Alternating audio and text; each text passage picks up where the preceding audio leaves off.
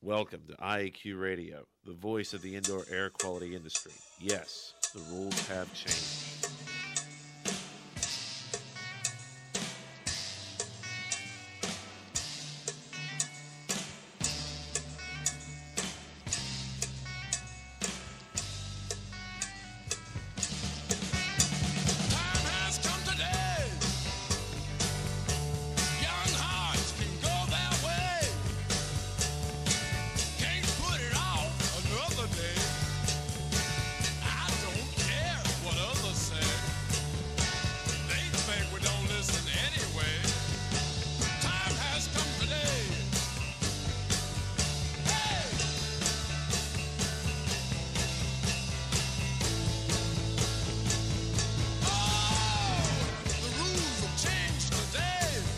Yes, the rules have changed. Good day wherever you're listening from, and welcome to Indoor Air Quality Radio, IAQ Radio, for Friday, April 30th, 2010. This week, episode 165 comes to you from Studio B in beautiful Coraopolis, Pennsylvania. My name is Joe Hughes, or Radio Joe, and here with me in the studio is the Z-Man, Cliff Always Zlotnick. fun to work with you, Joe. You got your summer clothes on, Hawaii shirt. Got my Hawaii thing going here today, Cliff. Good day to you. We also have environmental Annie Koalecki at the controls. Good afternoon. Good day, She's Annie. got that basic black dress working. Today's segments include the microband trivia question. We've got Hal Levin in the final of our IAQ Pioneers, our IAQ Radio Pioneers April series here of Building Ecology Research Group, and we're looking forward to that interview. We'll have our halftime with Mr. Glenn Fellman and the IE Connections What's News segment. Of course, our technical director, Dr. Dietrich Weil, will be joining us at halftime, and for the roundup, we've been updating and adding a blog to the IAQ Radio website every week after the show. I think for your best quick review of the show, go to Cliff's blog at iaqradio.com. Before we get started, though, let's thank our sponsors. Indoor Environment Connections, the newspaper for the IAQ industry, subscriptions and advertising information available at ieconnections.com. Dry-Ease Products, providing equipment for drying water-damaged homes and buildings. Dry-Ease is first in drying solutions at dri-eaz.com. Jon-Don Products, where restoration and abatement contractors shop at Jon-Don, JONDON.com. And our new marquee sponsor, CleanFax and Cleaning and Maintenance Management, who provide management best practices and in-depth cleaning solutions to help keep readers ahead of the curve and successful in their daily operations. Visit them at www.cleanfax.com and www.cmmonline.com for more information on these invaluable resources and to subscribe. Be sure to thank our sponsors for their support of IAQ Radio when you inquire about their products and services. Okay, to contact the show, of course, you can call us at 724-444-7444. Our show ID is 1547, and as usual, you can listen at the iaqradio.com site. Just follow the link that says go to the show. You can also download shows from that IAQ radio site or from iTunes. Don't forget, we also have ABIH, IICRC, or ACAC renewal credits available. Just email me at joe.hughes@iaqtraining.com, and we'll send you out a quiz for the show. Last but not least, please visit the IAQ Training Institute website for the most current dates for the training you trust at iaqtraining.com. Let's go over to Cliff for the microband trivia question. Thanks, Joe.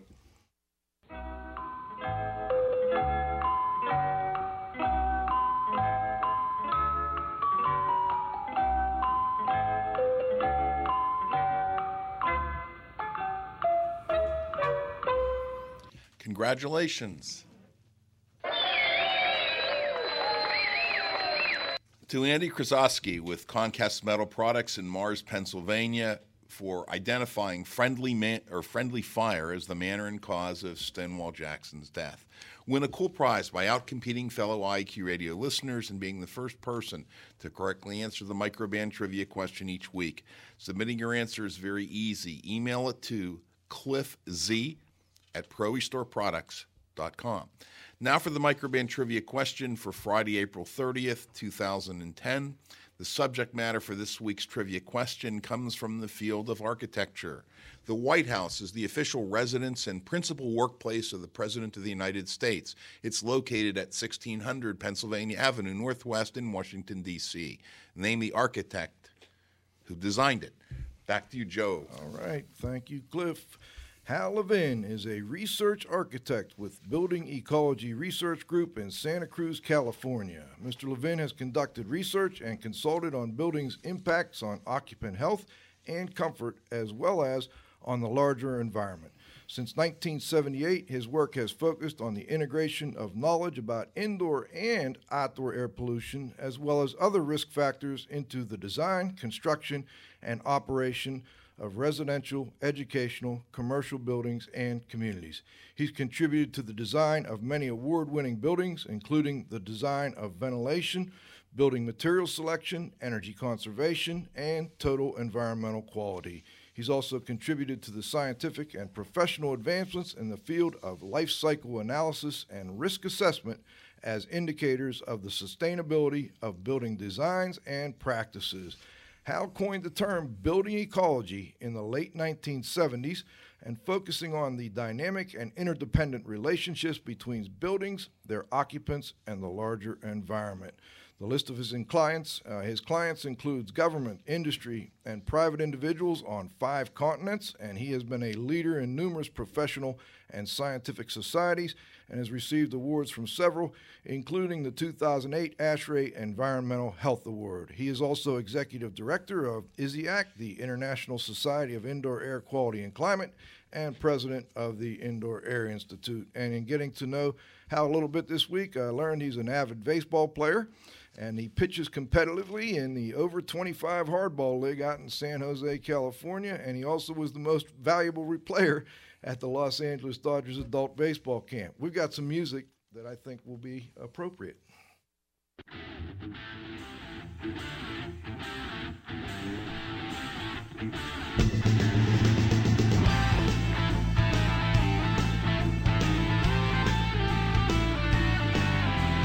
Get your peanuts, get your popcorn. I hear the crack of the bat.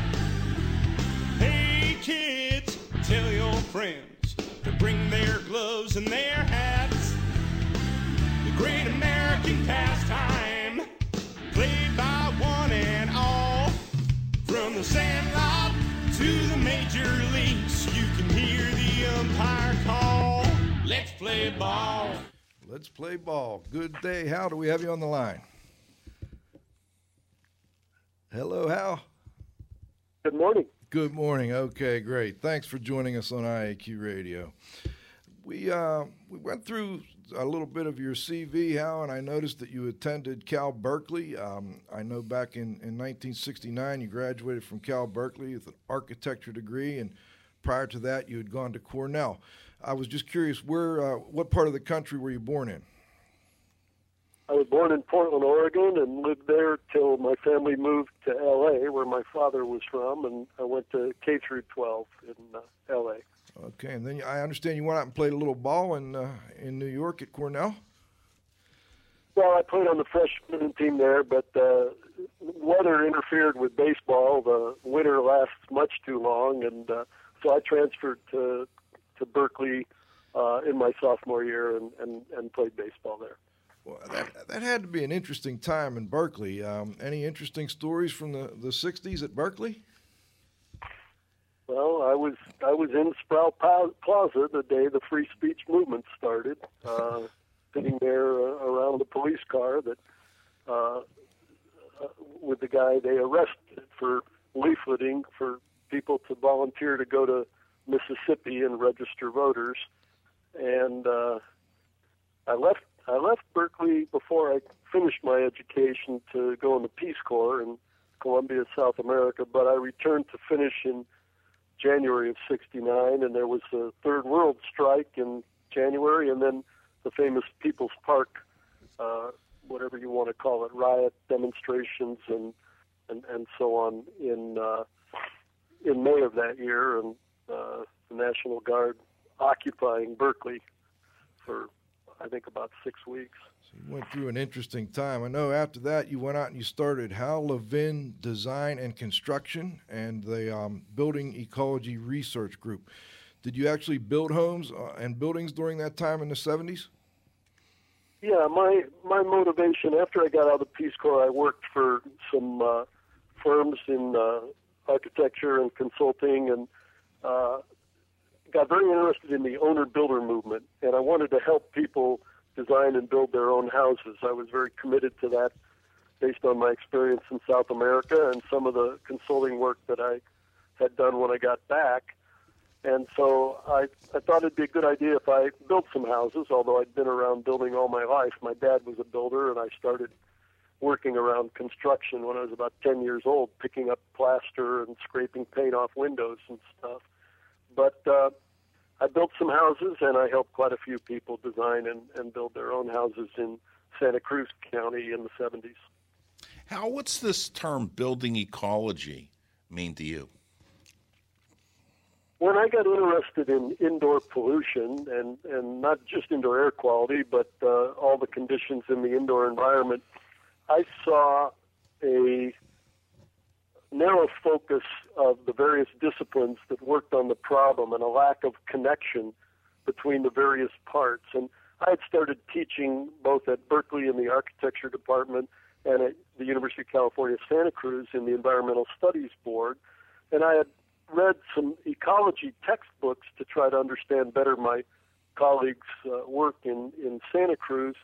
And I saw the built environment as not so dissimilar from the natural environment in terms of its complexity and the interdependence of the various components.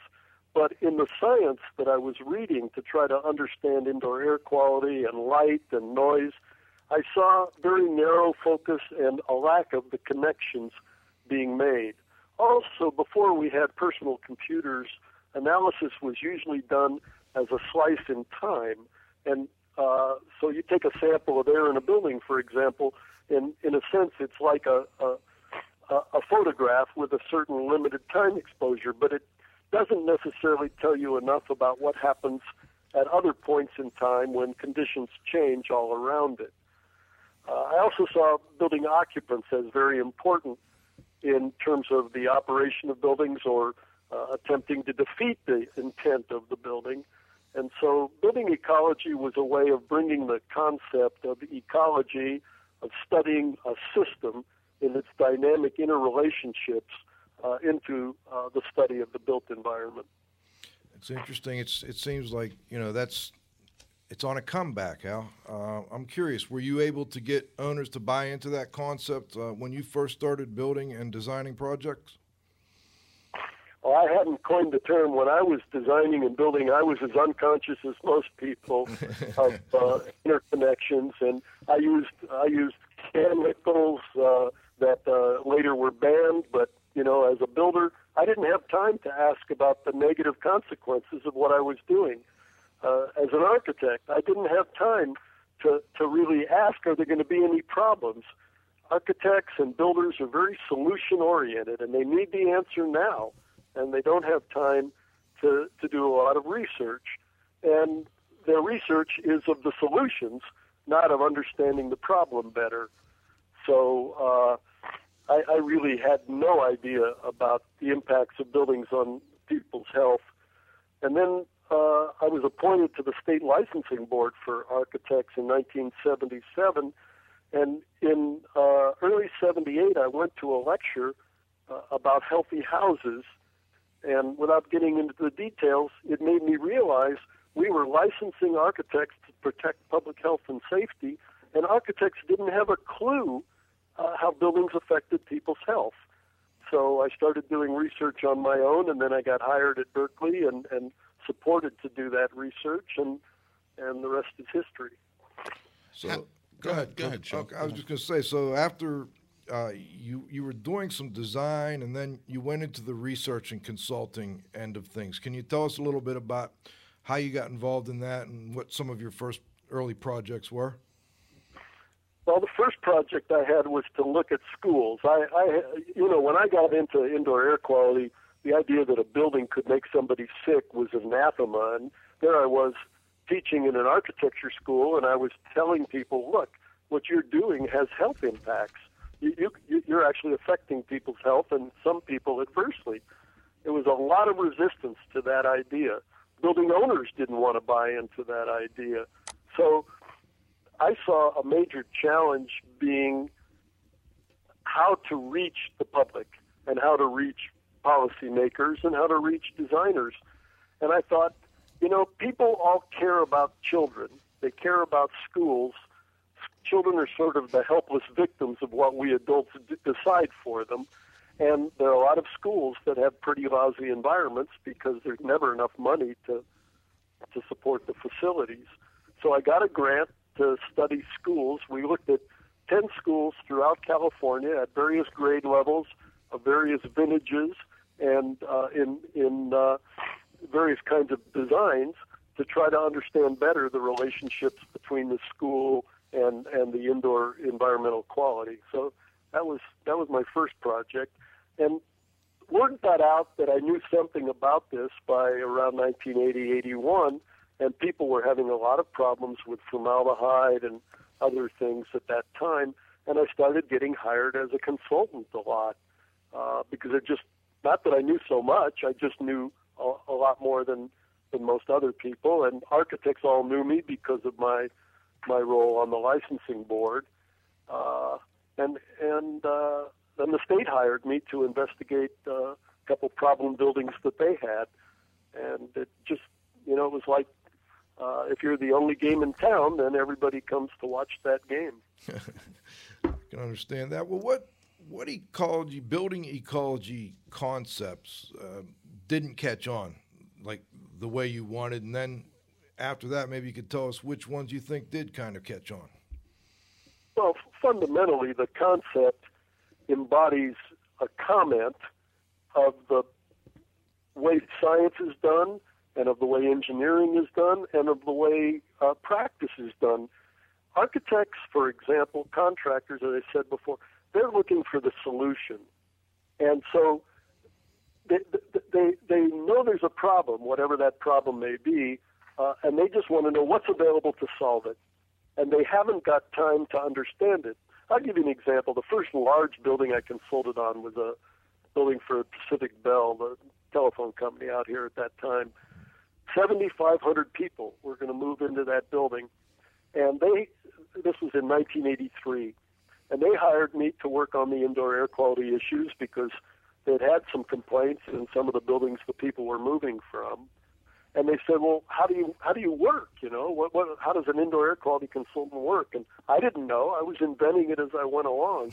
They said, well, we just get the whole team together and we talk about what the issues are from an indoor air quality perspective, and the other consultants and specialists talk about theirs, and then we try to work out some sort of agreement about where the overlap is in the solutions that will work for all of us.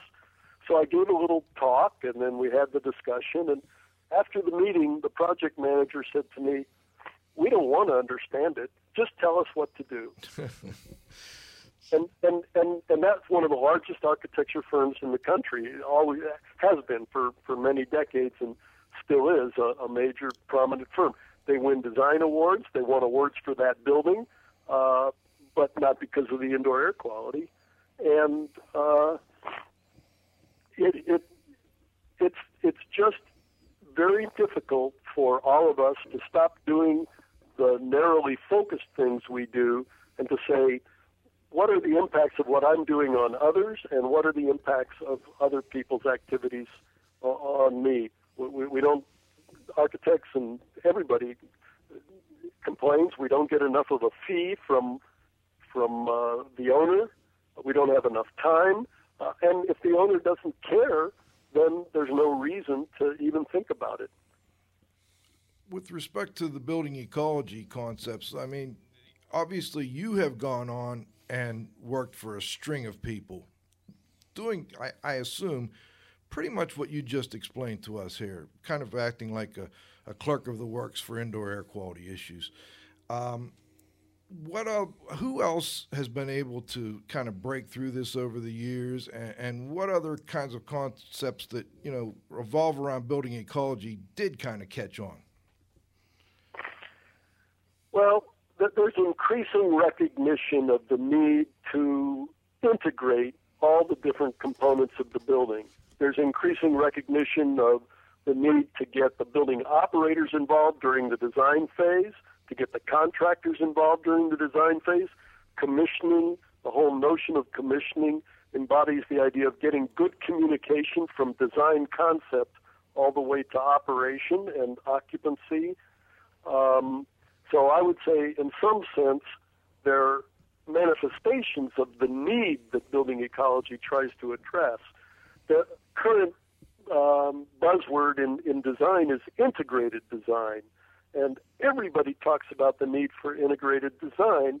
It's kind of like mom and the flag and apple pie, but in fact, it's very, very hard to accomplish, to get the different disciplines to sit down and talk to each other and work out the whole design as a group.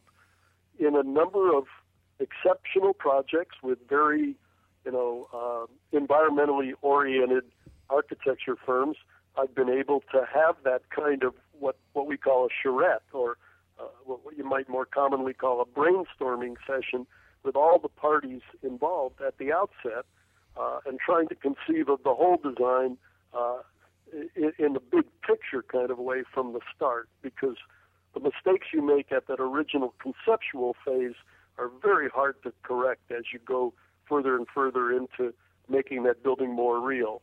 And then once you get into construction, changes are even more difficult, and then when you occupy a building, you kind of inherit what's there, and it's very expensive to replace things or modify things. You also, I know you've been very involved with research issues and kind of how to move the industry forward to work, around that building ecology concept. Obviously, we're always looking for new guests, and we're interested in who our esteemed guests that we have on think are other people in the industry right now or in the research community that are doing good work with respect to how we can integrate the building ecology.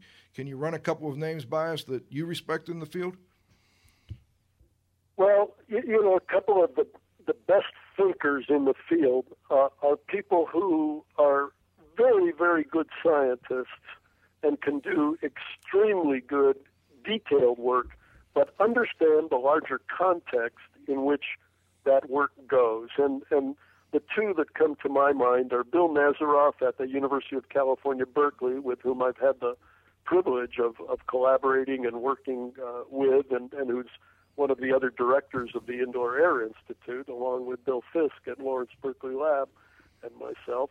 And Bill starts a lecture by giving you the big picture within which his very focused research takes place. And so he'll give you, a molecule is this big, and a room is this big, and he puts things in a context so that you can understand them, and then he explains his detailed work, and he's very, very bright. For me, probably the brightest indoor air scientist in the world today. On the other side of the country, Charles Weschler, actually he's on the other side of the Atlantic right now at the Danish Technical University, where he's been a visitor for about 6 or 7 years part-time, but he's from New Jersey, and Charlie is the one who brought to the indoor air community the awareness that the ozone in outdoor air is a problem when it gets inside, and that a lot more of it gets inside than we imagine. And of what does get inside, a lot of it reacts with other chemicals in the indoor environment and forms more nasty chemicals than the ones from which it started. So Charlie goes from the big picture, the connection between the indoors and the outdoors, down to the minutia of the molecules that are in the dust particles that are on the wall or in the floor, and that could have important health implications. So those are kind of my two indoor air science heroes.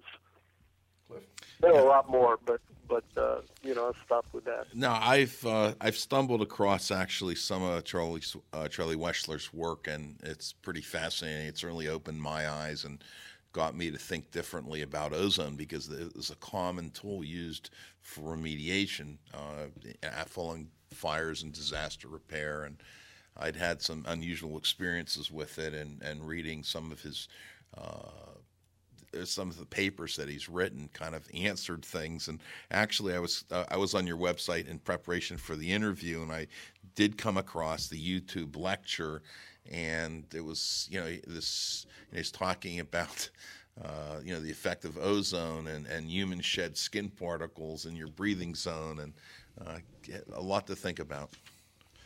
Well, and as you saw, the bottom line from that lecture is that the oils in our skin end up on our walls, our floors, all the surfaces in the indoor environment. Right. And even though that oil is only 1% of the mass of our skin cells, we shed our whole skin surface every 2 weeks. And there's a lot of mass there being shed all the time. And then what comes off of us is coating all the walls. And an interesting conclusion is that different building types and different spaces in buildings that seem very dissimilar behave in a very similar way when ozone gets in them. Mm-hmm. So it's a fascinating tale, and Charlie is one of my superheroes in terms of really bringing our awareness of this problem into the indoor air community. Well, we're going to use your name when we get him on the show. He's a great teacher, as you saw if you watched it. I did. It was unbelievable. It was very good. He's a fantastic teacher. Well, Hal, what are one or two of the key mistakes that we've made over the past 30 or 40 years here now, and that we should not repeat if at all possible? Well, I've been thinking about that a lot. For me, one of the biggest mistakes is the separation in ASHRAE of the ventilation and indoor air quality standard, Standard 62, and the thermal comfort standard, Standard 55, because as designers, as builders, as building operators, or as occupants, the same systems that are delivering or supposed to be delivering good indoor air quality are also the systems we rely on for thermal comfort. And I've been on both of those committees within ASHRAE, on the IAQ committee for 10 years and the thermal comfort committee for 5, and they both have narrowed their scopes, not broadened them, to carefully avoid discussing any possible interaction with the other standard. And you can't separate things like that in the real world. As John Muir said, when you look at the environment around you, you realize that everything on Earth is hitched to everything else on Earth, and it just simply doesn't make sense. Some of the other mistakes that we make is we're too susceptible to myths. When I got into this field, I thought, Barry Commoner's got the answer. Natural is good, synthetic is bad. Well, as I learned more and more, I saw, you don't need to use pesticides to protect nylon fibers from moths. But if you have a wool carpet and you don't protect it, it's not going to last. It's going to need to be protected from microbes and from insects. And then I realized that people were sandblasting old houses to restore them, and a lot of the sand contained arsenic in it. Who could imagine then you sandblast a house and then they don't clean up the sand around it, and then kids play in that, and they get big exposures to arsenic. And the list goes on of the myths that we're susceptible to about natural is good and synthetic is bad. I'm not advocating that we create a synthetic world. I'm just saying we need to be more careful about the assumptions that we make. And I guess if there's one sort of buzzword I could use for the biggest mistakes we make, we look for silver bullets. We try to find the best solution to a particular problem, and we ignore its side effects or the byproducts of that solution. And, your example of the ozone in remediation, there are proper uses of ozone for cleaning water. It's a great way to purify water. It has its benefits in restoration work, but it should not be used when people are present. So we need to be more conscious that writing on the casing of every silver bullet are some problems, and that we need to understand those better and not just assume that we've got the answer. I think measuring CO2 and using that as an indicator of indoor air quality is a great example of oversimplification and sort of a silver bullet. Well, before we go to halftime, I just want to also mention, because we've talked quite a bit about it here recently, during that sandblasting, they were probably also sandblasting off lead paint and causing not only an arsenic problem, but a lead problem as well in many cases. Exactly. Well taken. Hal, let's go to what we call our halftime. We're going to bring you right back, but we're going to do our halftime. We have to thank our sponsors, and then we're going to do IE Connections What's News, and we'll bring you right back. Okay. The Indoor Air Quality Association, a nonprofit, multidisciplinary organization dedicated to promoting the exchange of indoor environmental information through education and research.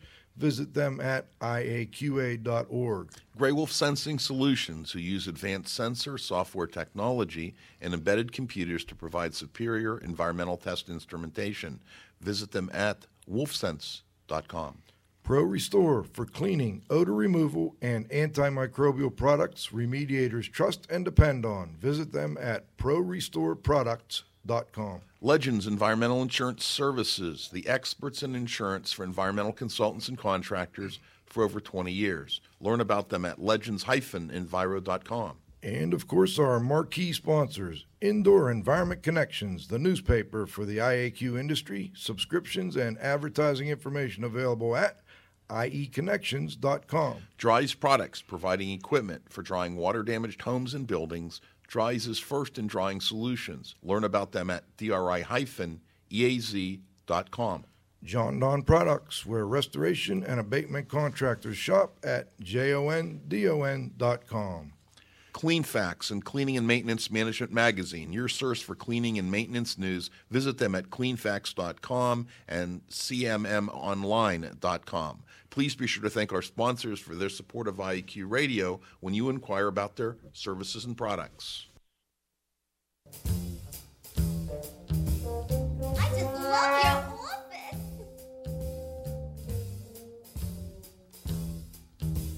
A newspaper man has to have a good story. Writing just news is so factually boring. I get assignments that any could do. I am the scapegoat for all of the group. I'm mostly a figure they laugh at, but then I'll be a leader of men. Good day, Glenn Fellman, leader of Men and Women. Do we have you on the line? I'm here. How are you, gentlemen? Great. Thanks, Good. Glenn. What's new in the IE Connections world? Well, I'm going to tell you, but first I want to say it's great to hear from Hal Levin, a friend and colleague of mine for many, many years. I got 4 quick ones for you today. First one is real quick. The EPA issued its lead paint rule despite industry pleas. It went into effect on April 22nd.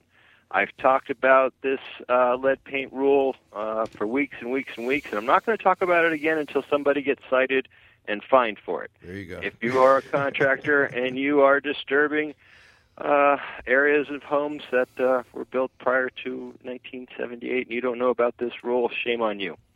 Next, officials are trying to improve the embattled Energy Star program. The U.S. EPA and the Department of Energy announced 2 major changes to the Energy Star program on April 13th and April 19th. Basically, we've got more rigorous guidelines for new homes trying to earn the Energy Star seal of approval and a more thorough review of household products that carry the Energy Star label. The changes come following public complaints that applications for Energy Star status were not being reviewed carefully enough by the government. For homes, this has a significant impact. Compared to the current Energy Star guidelines, the new requirements will make qualified new homes at least 20% more efficient than homes built in the 2009 code. That's a pretty big increase. Utility bills for qualified homes are expected to increase by 15% compared to the 2009 version of the rules. These guidelines go into effect January 2011, although some builders are expected to adopt them earlier. Story number 3, mold cleaners may now face FIFRA registration. Longtime observers at the EPA,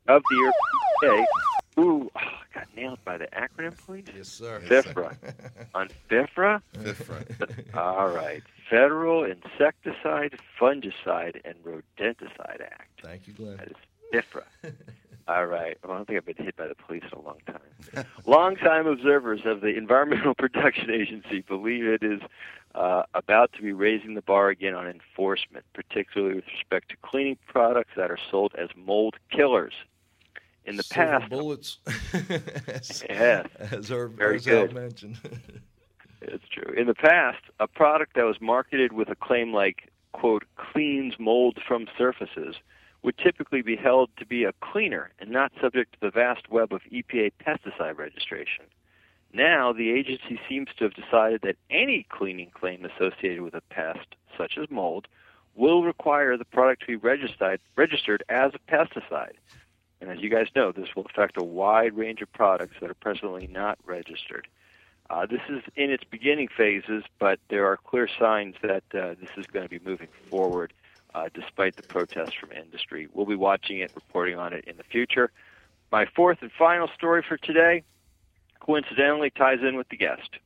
New IAQ guideline proposed by ASHRAE. Don't acronym police me here. The American Society of Heating, Refrigerating, and Air Conditioning Engineers has released a proposed guideline for public comment that would provide guidance on achieving good indoor environments by considering the interactions of air quality and thermal conditions as well as lighting and acoustics. ASHRAE Guideline 10P, Interactions Affecting the Achievement of Acceptable Indoor Environments, calls attention to the many interactions that designers might not have previously recognized or understood. The guideline went out for public comment on April 9th and remains open until May 24th.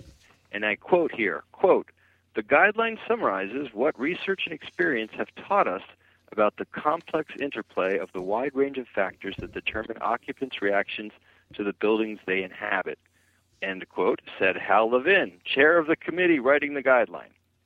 So I will turn the show back over to you, Joe and Cliff, and I would ask in the second half if we can have Hal talk a little bit more about Guideline 10P, what's in it, and how listeners could comment up until May 24th. That'd be great.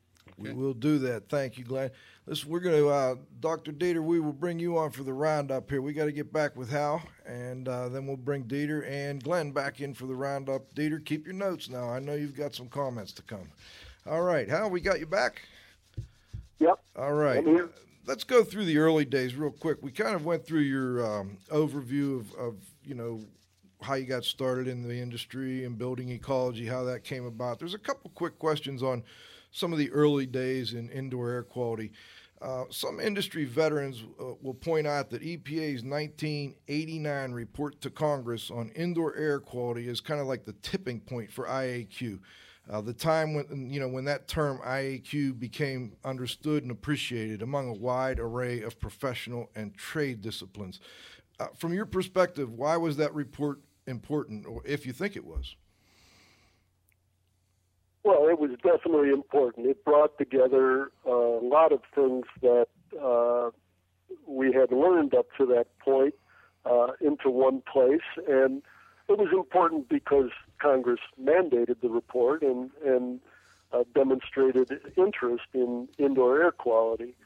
But I wouldn't consider it the single tipping point, if you will. I don't think, unfortunately, indoor air quality is so diffuse and diverse that it means so many things to so many people that there's no single tipping point. I think that you could argue that the high formaldehyde emissions in mobile homes in the 1970s, late 1970s. There were front-page stories in the New York Times.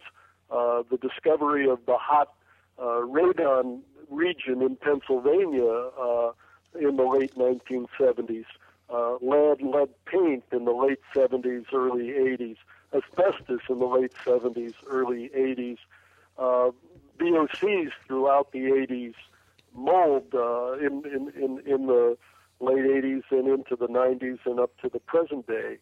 Legionella, the outbreak of Legionnaire's disease in 1976 in the Bellevue Stratford Hotel in Philadelphia. So there are a lot of different points that different people would say are important turning points. I'm still waiting for the big turning point when indoor air quality becomes mainstream, because as much attention as those of us in the field pay to it, most people only pay attention to it when they are suffering a problem. Well, in the early 90s, there was another EPA convened a stakeholders meeting, and it was a loosely knit group apparently called the Indoor Air Quality Interdisciplinary Forum. And it seemed like that could have been the start of, organizations like the Indoor Air Quality Association or the International Society for Indoor Air Quality and Climate. I'm trying not to get nailed by the acronym police here. But instead, it took another 10 years for these groups to really kind of come together. What happened in the 90s that prevented industry from coalescing, and why have things changed so dramatically in the last 10 years compared to then? Well, the science has advanced, but the practice, the codes, the standards always lag far behind standards. But I think what's happened is indoor air has really been discovered as an important problem and a pervasive problem by enough people. There's a critical mass that industry, the folks that listen to this show, and people who are members of the association that Glenn is the executive director of, and many more, have realized that there's a market for attending to the quality of indoor air. And so when you start getting like a vacuum cleaner, I won't mention the name of it, but one that we've all seen advertised for 20 or 30 years now, when the guy who is marketing that vacuum cleaner starts talking about using his vacuum cleaner to clean indoor air, then you know that indoor air is beginning to be an important item on a larger segment of the population's agenda. So I would really attribute it to sort of the incremental but maybe geometric increase, but still relatively small total awareness of indoor air quality as an issue. Hal, what are your thoughts with respect to moisture, dampness, and mold? And why do people living in damp buildings get sick? Do you think it's the mold, the bacteria, something else, a combination? What? There's really strong evidence that moisture problems are present in the situations where either mold or bacteria are suspected. And there are also outcomes from excessive moisture that may not have anything to do with mold or bacteria. We know, for example, in Sweden, they had a lot of problems with VOCs that were formed when there were interactions between flooring compounds, floor leveling compounds or adhesives, and concrete that wasn't sufficiently dry. So we do know that the presence of moisture is a sign that there's something lurking and that we need to address the source of the moisture. I believe that there's sufficient evidence that certain species of mold and bacteria are important for health outcomes, but the evidence is far weaker for mold in general. It's really on a species-by-species basis, and the same is true of bacteria. I mentioned the Legionnaire's disease. It's pretty clear that Legionella pneumophila, the organism that causes Legionnaire's disease, is a problem, and you won't see it unless you've got some moisture. So I think we need to address moisture as a problem, and we need to understand the microbial ecology that's in our buildings much better. I mentioned the skin cells that we all shed, and there are lots of bacteria riding on those skin cells. So we're distributing the bacteria that live on us, that find us a comfortable host throughout our environment, and there must be some relationship between the moisture level in the environment and the survivability and viability of those bacteria. Hal, prior to the show, obviously, we always touch base with the guest that's coming on. We talk about their interests, and when I talked to you about or emailed about current events and what things you thought were, pretty important with respect to current events, I'd said that, Jim White, who was with the Canada Mortgage and Housing Corporation, was on the show recently, and he had talked about passive versus natural ventilation. And but I think he had a little different definition than you, so I just want to kind of first get the definitions between passive and natural ventilation, and then get your thoughts on the issue of passive ventilation and whether or not it's something that we should be pursuing more strongly. Well, to me, passive ventilation and natural ventilation are synonyms, and in the technical literature, that's the way they're used. There's no doubt in my mind that we should be using passive or natural ventilation whenever and wherever it can provide acceptable indoor environmental conditions. And that really means in terms of air quality and thermal conditions. So if you've got really bad air quality outside, you may be much better off with a mechanical system that has reasonably good filtration in it and air cleaning devices to clean it up. If you've got really nice air quality outside and the thermal conditions are suitable, then I don't see any reason to use electricity and use fossil fuels to heat or cool the air and condition the indoor space.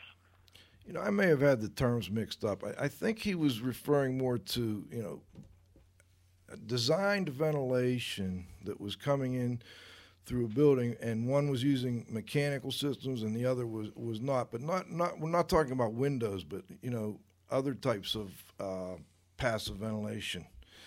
So maybe I had the terminology mixed up. I don't want to put words into Jim's mouth. I'll just have to listen to it again, I guess. But well, I know Jim pretty well, and Jim's mantra was always build it tight, ventilate right.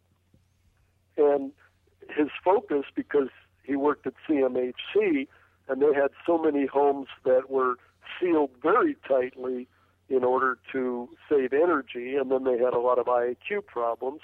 And then they also had a lot of very old homes that were very leaky. So he's talking about leakage, infiltration, which occurs even in very well-built, energy-efficient houses. You're still going to get a certain amount of infiltration through cracks in the construction, leaks in the construction. These aren't spaceships. Even what we call a hermetically sealed office building is about as leaky as a house. And there's quite a bit of air exchange with the outside. And it's higher when there's a larger difference between the temperature inside and outside, or when there's a strong wind. But intentional natural ventilation or passive ventilation is a very good way to go, as I say, when the climate and the air quality outside are suitable. I think you anticipated a text question we got in here from guest 13. So if that didn't answer your question, just send us another text and we'll get back with Hal on that in just a moment.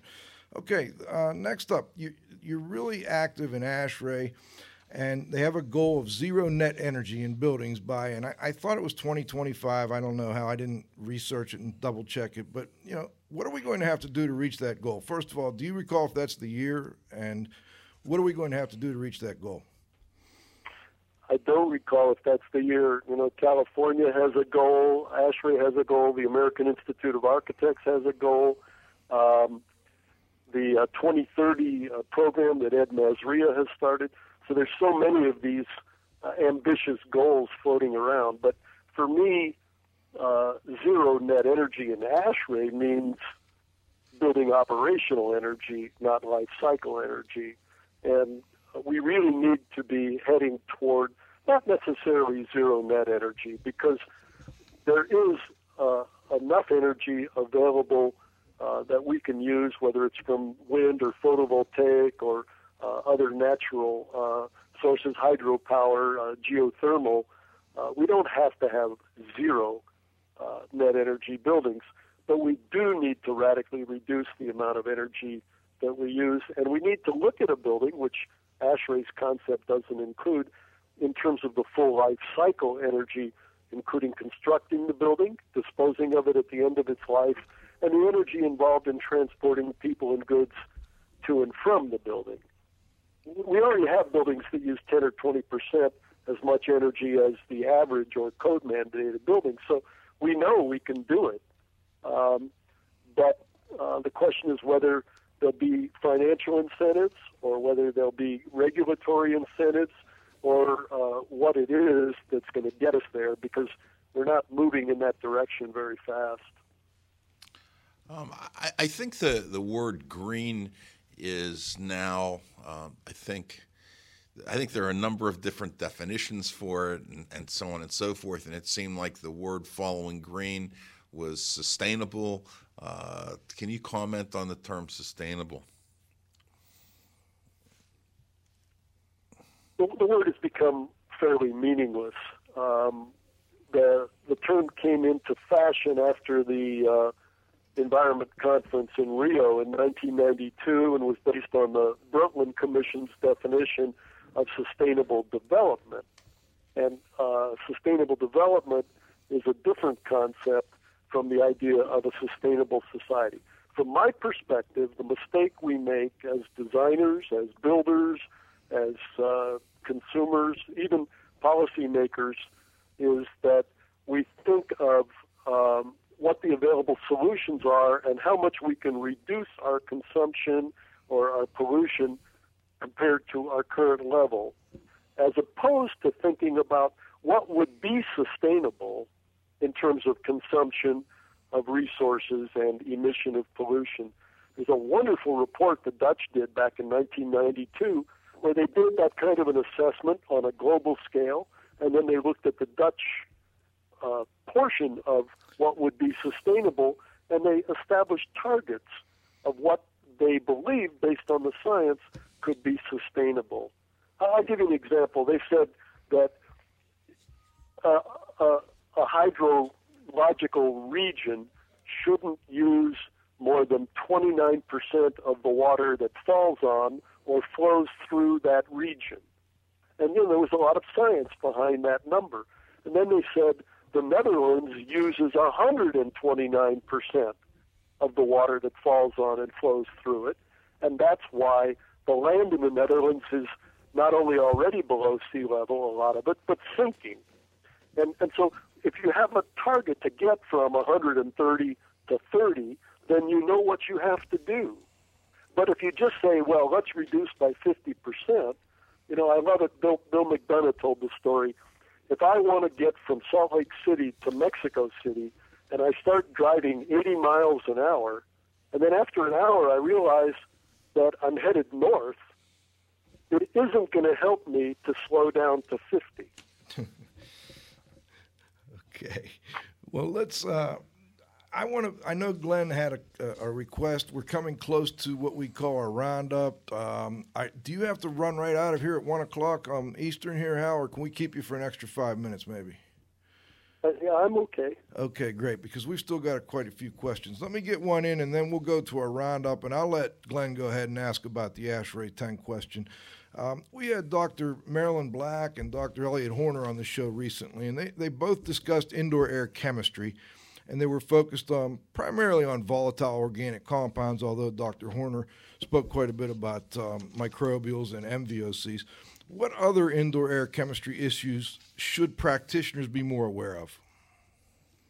Well, they're using, and you're using the term indoor air chemistry quite differently from how the scientific community is using it. Well, maybe that's my mistake. I wouldn't say. I shouldn't put those words in their mouth. That was me. So I'll take that. But indoor air chemistry. Please tell us how the scientific, group are using it. We're talking about the reactions that occur in the indoor air among chemicals, between and among chemicals.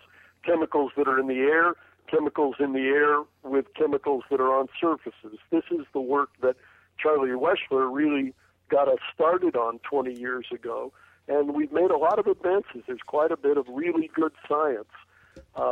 Again, if people want to look at Charlie's lecture on YouTube, if you just go to YouTube and Google Charles Weschler, you'll find it, or you can go to my website, and one of my news items gives you a link to Weschler's lecture, and I can't explain in 2 minutes what he does a nice job of in the hour of his lecture. But we're talking about the oxidants in outdoor air, primarily ozone, that we bring inside with the outdoor air for ventilation, reacting with things that we've come to think of as good things, green cleaning products, products that are based on terpenes like pine salt, pine oil cleaner, or citrus-based cleaners that have replaced the traditional industrial solvents that are so nasty.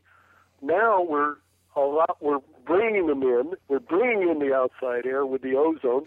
The ozone is reacting with them, and it's forming formaldehyde and higher molecular weight aldehydes. It's forming acidic aerosols, things in the air that are acidic, that when we inhale them, they have an adverse effect on our respiratory system, and fine and ultrafine particles that also, it's a much bigger story, and I can't get into it right here. Charlie would be a better one to get into it anyway, or also Glenn Morrison. But there's a lot of very good science that teaches us that we shouldn't be doing a lot of the things that we're doing now that we think are solutions to indoor pollution. They're actually exacerbating the situation. Okay, Hal, we're going to go to what we call our roundup. We're going to bring Dr. Dieter on. We're going to give, I think we'll go with Dr. Dieter first. We'll give Glenn a shot at the ASHRAE 10 question. And then if there's time, Cliff and I will do one more. Move 'em on, hit 'em up, move 'em on, hit 'em up, rawhide. Cut 'em out, ride 'em in, let 'em out, cut 'em out, ride 'em in, rawhide.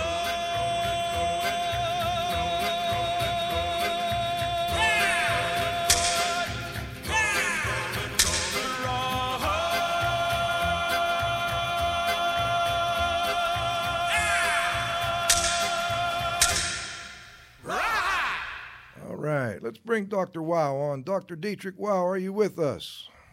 Yes, I am. Good day, Dieter. Thanks for your patience. I appreciate it. Interesting topics, plural, that we talked about, and I wish we had another hour or so to go into more detail over there. But I like Hal's comment, and there are a couple of things which are of interest to me. You know, I was at a university, and I remember we sent out chemical engineers. They had no idea who or what EPA stood for or OSHA was.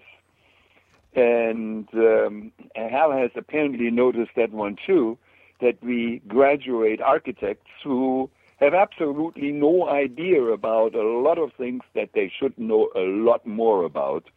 And that bothers me. And I have, he is not the only one.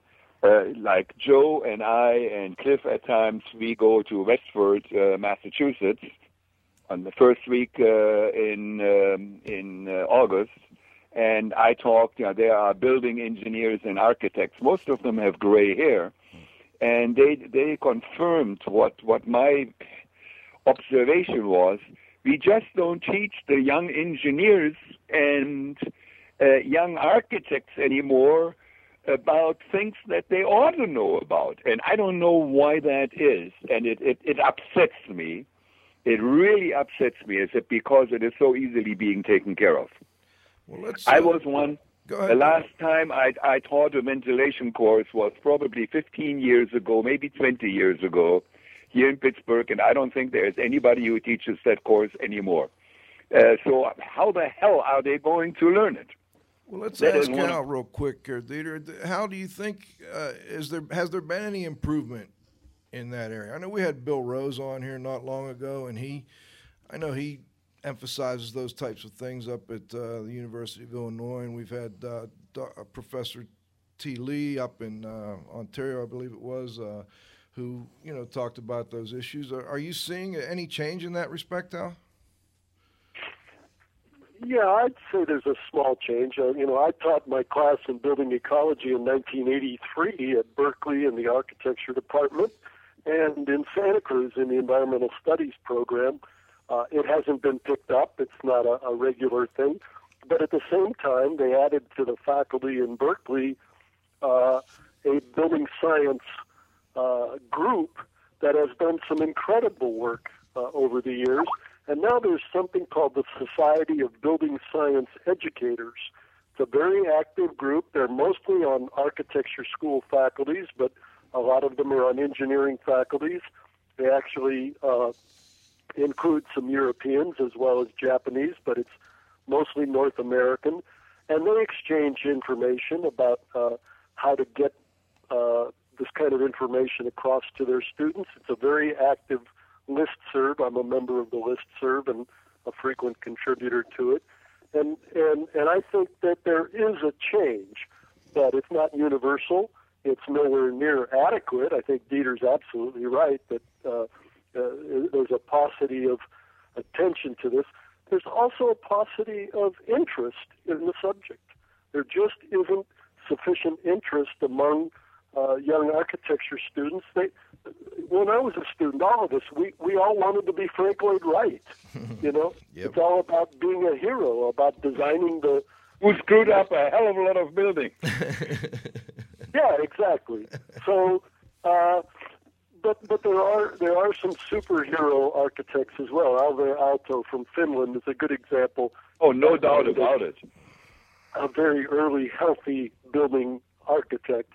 But in any case, I think there's a small change. It's too slow. It's not enough, but there's some hope. Well, thank you, Hal. Yep. Dieter, can you do me a favor? Can you keep your notes, and next week maybe we could do a little longer summary with you on some of the issues we talked about. No problem at all. Okay, I'd appreciate that. Congratulations, Andy, who won the last trivia question contest I'm working with. Oh, that's a friend of you. Okay. You didn't give any hints, did you?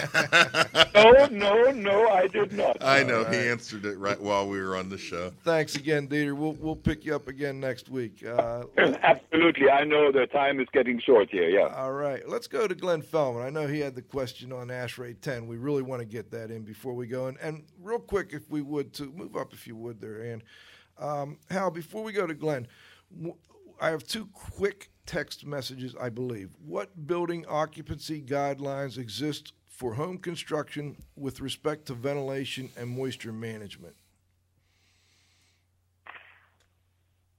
With respect to ventilation, now ASHRAE has, much to my chagrin, adopted a requirement that there must be mechanical ventilation in residences. And the state of California has also adopted that as code. Every jurisdiction, state or local municipality has the right to adopt or not adopt those kinds of requirements. And probably for much of the country, it's not a bad idea. But what we're doing is we're leading people away from understanding what makes a healthy home and for taking control over their own environment, which for me is essential if we're going to create sustainable and healthy homes. Let's see, that was half your question. What was the other half? Well, I think they wanted to know about ventilation and moisture management, but I think you hit that real well. He said thanks. And also they asked us to have you direct folks to the BASE study, BASE, updates for ozone effects on interiors. So Maybe if you can pass that information along to me, Hal, I will put it up on the website. But let's go to Glenn Feldman real quick. I know you had a question on ASHRAE 10. I do. Thank you very much. Hal, within an ASHRAE press release, you were quoted as saying two things which really stuck out to me about this document. First, you said it can provide assistance to building design professionals and building operators by making them aware of the major interactions that have the potential to impact the indoor environment. And you also said that we believe the guideline will help draw attention to the narrowly defined scopes of the widely used standards and the significance of interactive effects in determining the acceptability of an indoor environment. These struck me as really key statements in that, for so long I've heard from IAQ professionals and folks I respect like yourself about how the industry kind of floats around in its own little individual bubbles, and people don't understand how the bubbles interconnect. So if you could, just for a minute, talk to us about this new ASHRAE guideline and why you think it will be so significant. Well,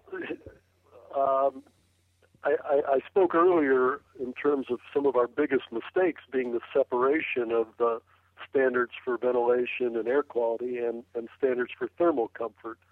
What we've done in this guideline, what we were mandated to do by the ASHRAE Board of Directors, I should say 19 years ago, we've been working on this for 19 years, was bring together what we know about how these various indoor environmental factors, lighting and noise, but to a much greater extent, thermal conditions and ventilation and air quality interact and how they affect each other. An excellent example is the work of Lars Mohab. He showed that the same concentration of VOCs at a warmer temperature causes more reactions in humans. So what do you do with that if you're meeting the thermal comfort standard and you're meeting the ventilation standard, but you're up at the upper end of the range of VOC concentrations? What you should do is either increase your ventilation if the outdoor air is cleaner, or reduce the temperature. But neither the ventilation standard nor the thermal comfort standard will tell you to do that. So we brought attention to what we know from good science about these interactions. Hal, All right. I'm really thank you, Glenn. We appreciate, as always, you joining us for both halftime and the roundup. And Hal, I'm really hoping we can bring you back. I got about 10 questions left, not including the follow-ups I would like to have asked. But Cliff, why don't you finish up here for us? No, what I'd like to do is just ask you, Hal, thank you for joining us, and then just give you my time. Is there anything that you'd like to add, any subject that we didn't cover? Well, certainly we could get into more depth on what's sustainable. We can get into more depth on the details of the interactions that we covered in the ASHRAE guidelines. The public review documents from ASHRAE are free. Once they get adopted, you have to buy them. So the best thing to do is to download the public review drafts when they're out for public review. And you can do that at the ASHRAE website, ashrae.org/public reviews. And I encourage everybody to read it, even if you don't comment on it. I'm not encouraging comments, because if you make critical comments, we'll have to revise it, and we'll be working on it for another 19 years. But I really did this, worked on this, and with a lot of help from others, to get this information out to the public, because it really is a building ecology endeavor, and everybody needs to be more aware of these things. Well, I also will quickly mention how that the link to the ASHRAE 10 guideline is on the newsletter that we sent out today with the announcement for this show in the right-hand column in the What's News section from IAQ Training. So folks can pick that up there as well. I want to, first of all, go ahead.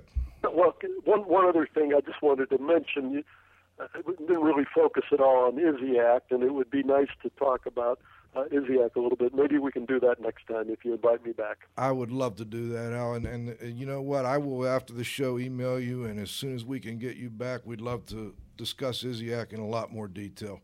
But I guess we better wrap it up here now. First, I want to thank you for joining us. It's been a fascinating show. I know I'll go home and listen to it again because I was shuffling paper and organizing things here, and I missed a little bit, but I'm going to definitely listen again in the morning.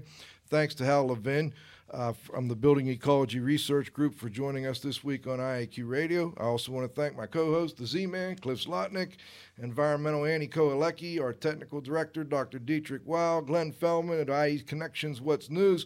But most importantly, we had a nice group online here listening in.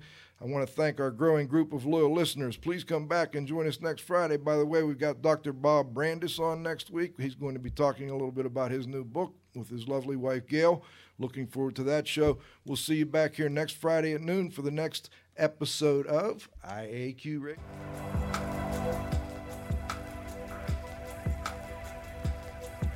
This has been another IAQ Radio production.